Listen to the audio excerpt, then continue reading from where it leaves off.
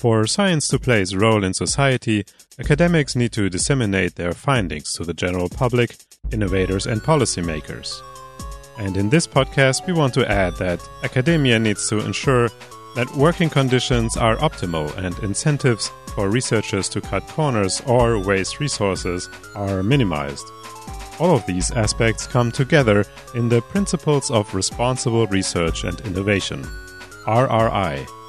Here, researchers are asked to involve stakeholders, people who may be affected by the particular line of investigation already during the conceptual planning phase of the research projects.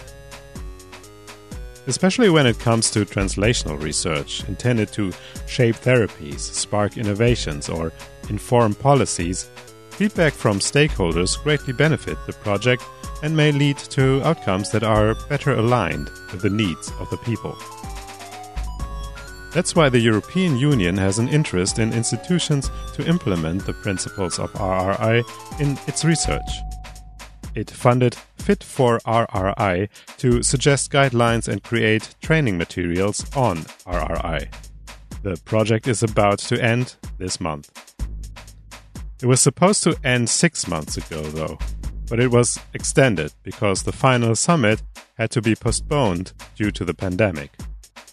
It was supposed to be held in Rome in mid-March. That's why we had this conversation 6 months ago, which means the podcast too has accrued some lag over the course of the last 6 months. I am deeply thankful for the continued trust of my supporters on Patreon. I am your host, Dennis Eckmeyer, and you're listening to episode 55 of Science for Societal Progress. My name is Maxi Gottschling, and I have a background in cultural anthropology, and I have been working for Göttingen State and University Libraries for 10 years now, and I was mainly involved in projects related to open access and open science, and this is how I got to the Fit for RRI project, and I mainly do communication tasks. I'm Helene Brinken, and my background is in information science, so I've been working at the University of Göttingen, also in the library, since 2017. And I've also been involved in several open science projects, and my focus was mainly on open science training and also on managing the communication for several projects. Maxi, what brought you from cultural anthropology to working in open access mainly? How did that work? So actually it was quite a coincidence. When I was studying, everyone was asking me, so what will you do with that after you finish your studies? And I was like, seriously, I don't have a clue. And then a friend of mine, he already worked in the library, also involved in this open access project at that time, and he talked me into that, and he said, hey, it's fun, we're doing good stuff, and would you like to come work with us? And I said, yeah, okay, why not? I have a look into that, and then I started working at the library, and during my work, I really found that open access and open science is a really, really varied and actually interesting working field. You meet many people with different opinions. What are different things that you can do in open science? I mean, and what are the different opinions? There are the open access and open science forethinkers, which are really, really into that and say open access and open science is the main goal for science and there's no other thing you can do. And on the other side, the people say, yeah, but it's all good with open science, but when I have the opportunity to get my paper into Nature, I will take the opportunity because really pushes my career.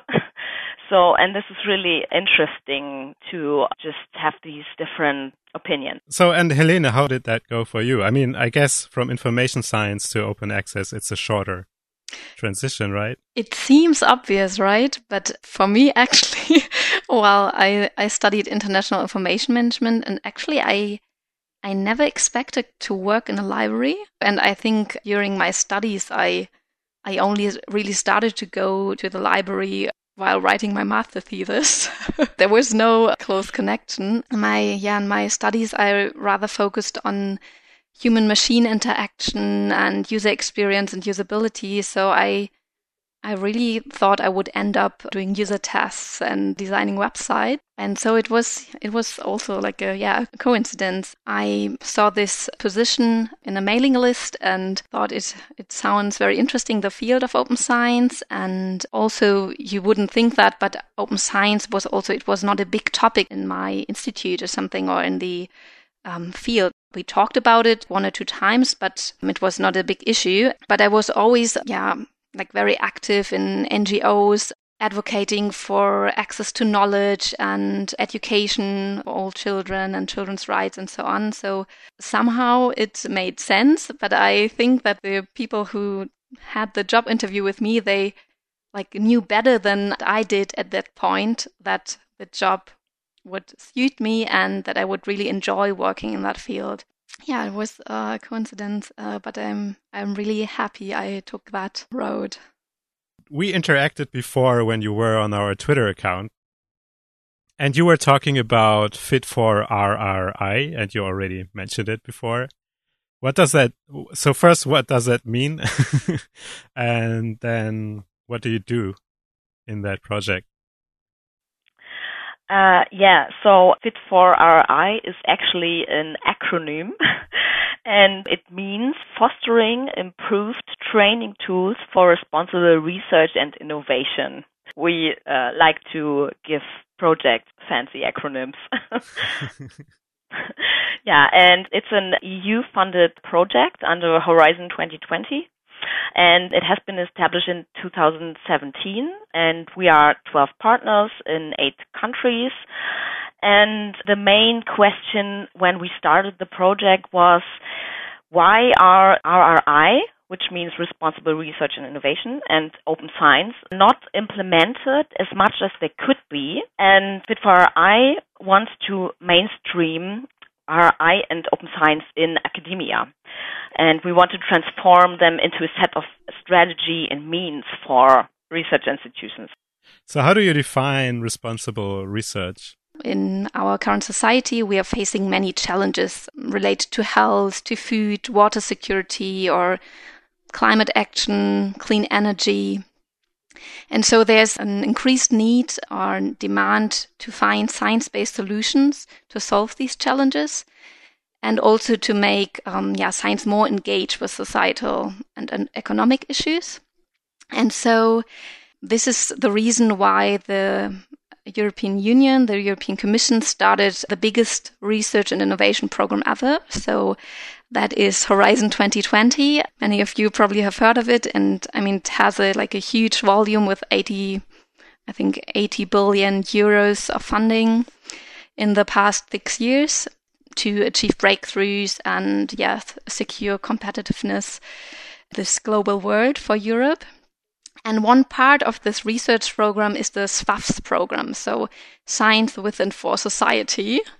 You also may have heard of that. And so, there are different programs with different priorities.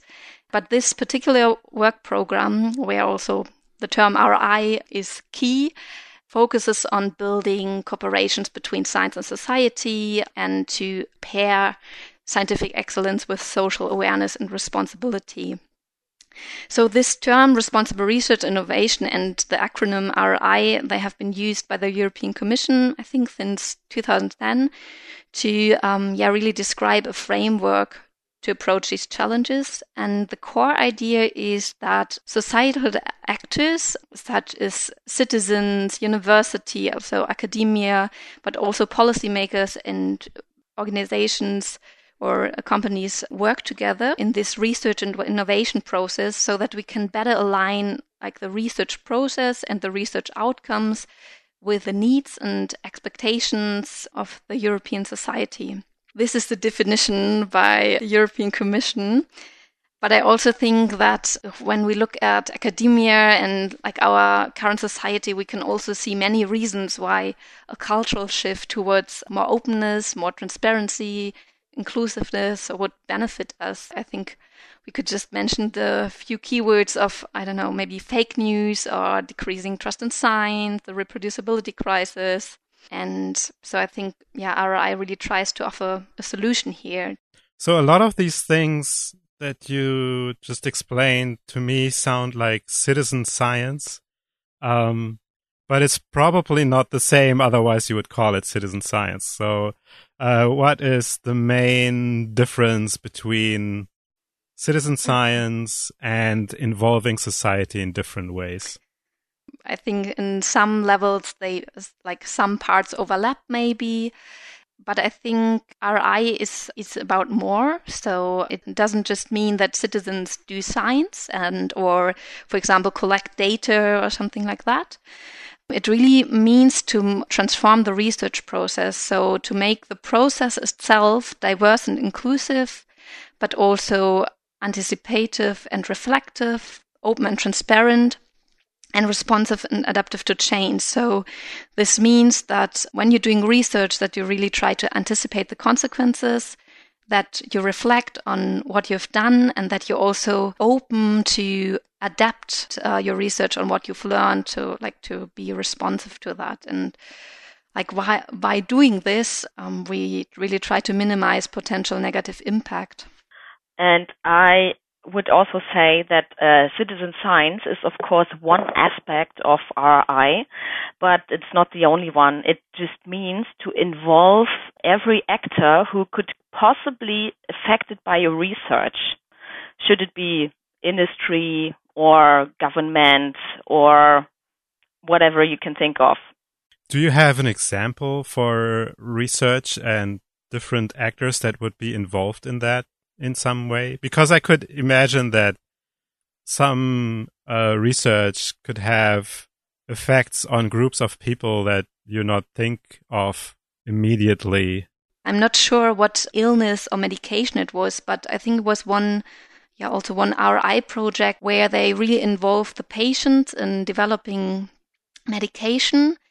And for example, they had great developments in making the lives easier for the ill people.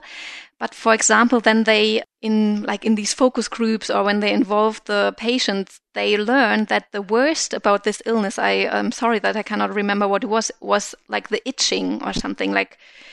And nobody of the doctors ever thought about it because the itching was not something that you can die of. It's just uncomfortable. And so, this would maybe be one simple example how it can help to involve the people who are really affected by that and who are using your medicine. Like maybe one side effect is worse than the other or something like that. This sounds like a tricky demand to have for scientists. For example, I'm sure that back when they first invented plastic, nobody could have foreseen that plastic waste would become so ubiquitous in the environment that it would ultimately affect everybody's lives. True. Yeah, right. You cannot anticipate everything. Yeah, that's true. But you can try to, for example, in plastic is also like maybe thinking about the consequences, what it means if you cannot recycle it well or something like what that was. So that would have maybe been a better example. Like plastic. And also when you involve someone who is usually not involved in your research or anything alike, you can get sometimes very useful insights into your research. And that's a very valuable thing to have. I agree. So, what are the hurdles to implementing responsible research and innovation practices in institutes? Our colleagues did a huge literature review. This is for one, the hyper-competition, and things like that there are fewer permanent positions or the use of quantitative indicators for assessment. So this pressure to publish instead of measuring quality. And then also, for example, we can think of increasing mobilities researchers have to move from one university to the other. So these are all critical trends that really are also barriers to implement open science in RRI. But then they also looked into detail, and they found that some barriers are related to awareness, so to the cultural attitudes of researchers and other players or institutions, like, for example, that RRI is rather seen as a risk or a limitation of academic freedom, or that there's a lack of collaborative culture. And also that there are different priority schemes, like RRI and open science are just not seen as relevant as, for example, patents or making profit. There are no material incentives, so that's why RRI and open science are not perceived as relevant, or maybe, it's just unclear what RRI and open science mean. And I think there also can be specific technical issues, really, to think that RRI and open science are maybe not as effective as you wish them to be. So how can you even manage public participation or things like that? Or that you don't have the resources, skills, and training. So these are some insights in the 200 pages literature review. And then after this, we thought we wanted to observe RRI and open science also in action. And therefore, we had co-creation experiments in 4 of our institutions. And to give you an example, I just would like to tell you about the experiment who has taken place at Sapienza University of Rome. They wanted to establish the first RRI-based Sapienza Research Center. So they wanted to put into practice responsible research and a sustainable governance. And it was set up in 3 phases. So the first phase was the co-design, and they invited internal and external stakeholders, and they observed which are the 3 core elements after the theory of change by Carol Weiss. And then they did the planning phase, and they formalized the concrete implementation. And in the third phase, that was the action phase, actually, and they did 3D printing with organic materials, and they engaged these actors as a responsible action itself. So, this was the experiments, and they also had some learnings from that, and they after that they said that the incentive structure and the national strategy is often missing. And this has to do with cross-disciplinary and public engagement. And then there is often the need to make researchers also aware of responsibility and openness. And this is just something you just have to do to comply to policies, but you have to do it to add value to your research work. Then they found that also it's good to have a policy support.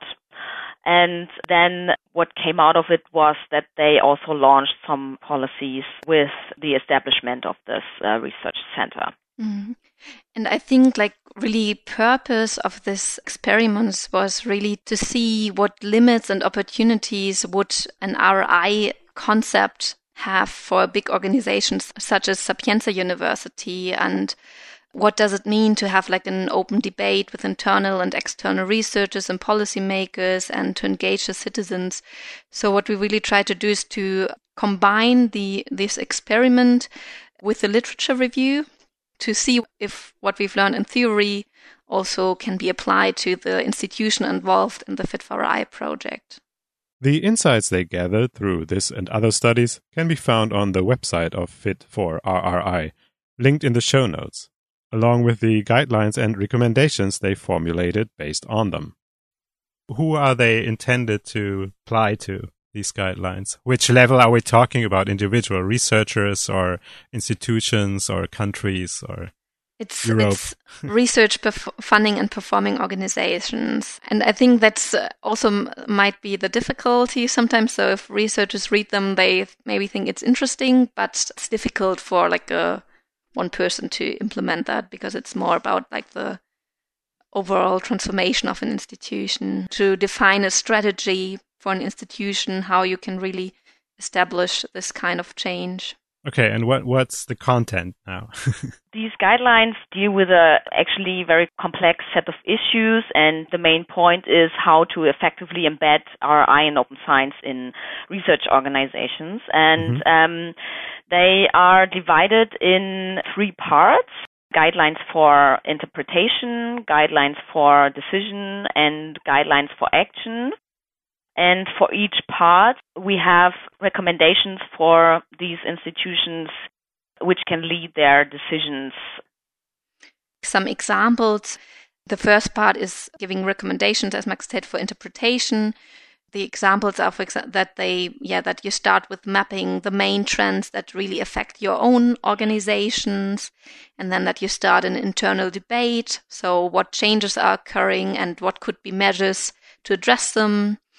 And to establish tools and maybe make an inventory of action and measures that are already in place or planned, to identify the people and resources and raise awareness and disseminate knowledge about RRI and open science among the staff. So this would be like an example for the interpretation, like how you can relate this to your own institution.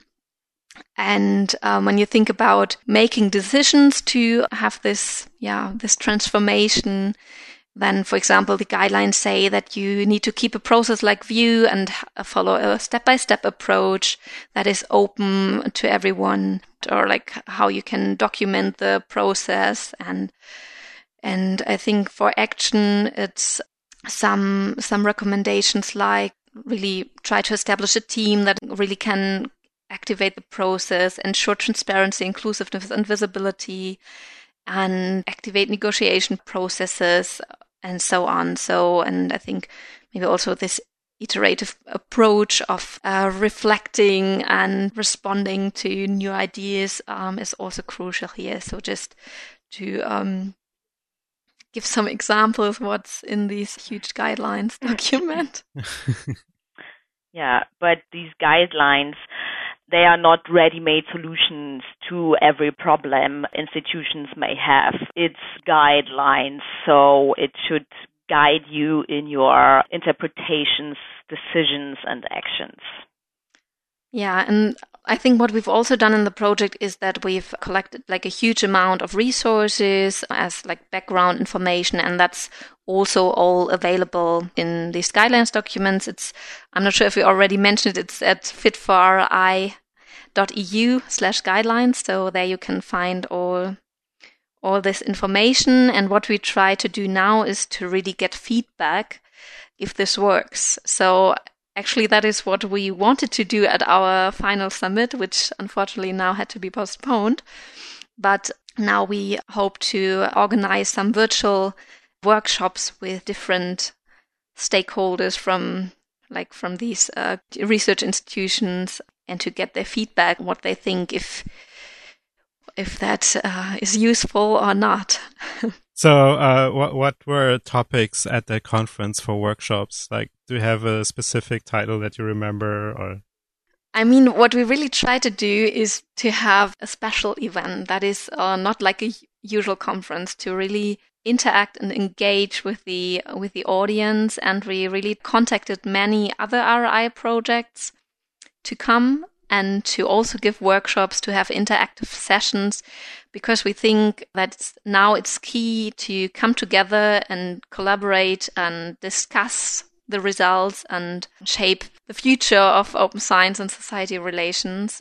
So I think that was like our main hope for the conference. We wanted to have 3 main topics. The first one was RRI culture and skills. This is when we would have talked about like what we found in the project, because we designed training courses, but also learned from other projects what have they done in terms of open science and RRI training. And the second topic would be institutional change. So then, as you can imagine, like these guidelines would be also an important topic here. And The last topic would be RRI and policy. That is also something that I maybe already mentioned shortly before, that there are, for example, no incentives, that we need to incentivize create incentives and make policies for RRI and open science. The final summit was held a couple of weeks ago online.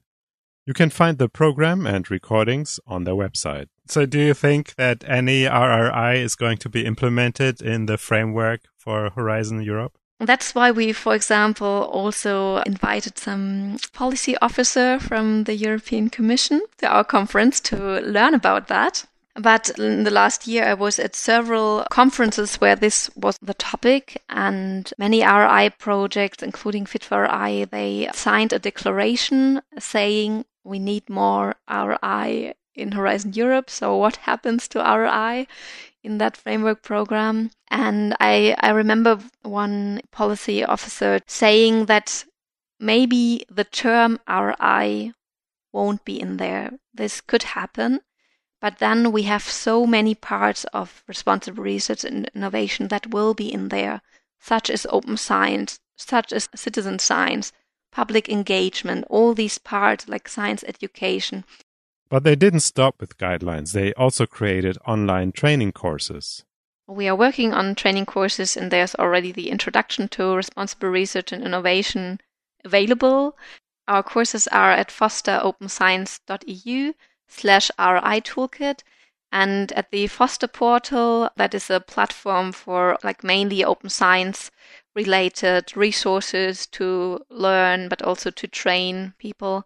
In the Foster project, we created this open science toolkit with topics like open access publishing, research data management, and peer review and things like that, open peer review. And so we, in the Fit for RRI project, we try to extend this toolkit and added some RRI-related courses. And yeah, if you register, you can get a badge upon completion, and there are some learning pathways. And yeah, the other courses are engaging the public in RRI and ethics in RRI and RRI for companies. So that's what is coming soon. Fit for RRI is ending. You are moving on to different things. So what are these things? I will work in another German open access related project, which is called openaccess.network, which is funded by the BMBF. Bundesministerium für Bildung und Forschung. Federal Ministry of Education and Research then. And then I will also partly be involved in our software and service development group and the electronic publishing unit.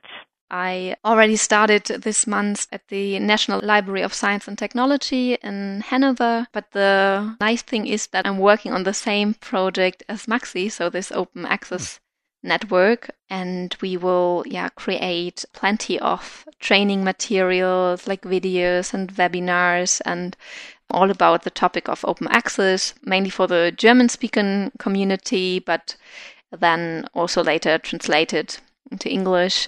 I'm looking forward to that, but I think we both thought that we would bring Fit for RRI to an end, so it's a bit of like a confusing goodbye. I think we can all agree that being aware of the needs of people directly affected by your research could lead to research projects targeting issues more precisely. I am curious if and how responsible research and innovation principles can be implemented, and how practical it would be to involve a possibly very large number of different stakeholder groups. What do you think? You can learn more about RRI on the website of Fit for RRI. There you will find the guidelines, training courses, as well as the slides and recordings from the final summit. The link is in the show notes. And if you liked this episode, please let everybody know about it. Maybe even write us a review for your preferred podcast directory. If you want to contact me with comments, questions, and suggestions, you can do so by email info@scienceforprogress.eu or on Twitter @sciforprogress. Thank you very much for listening. Have a good day. Bye-bye. Bye. Bye.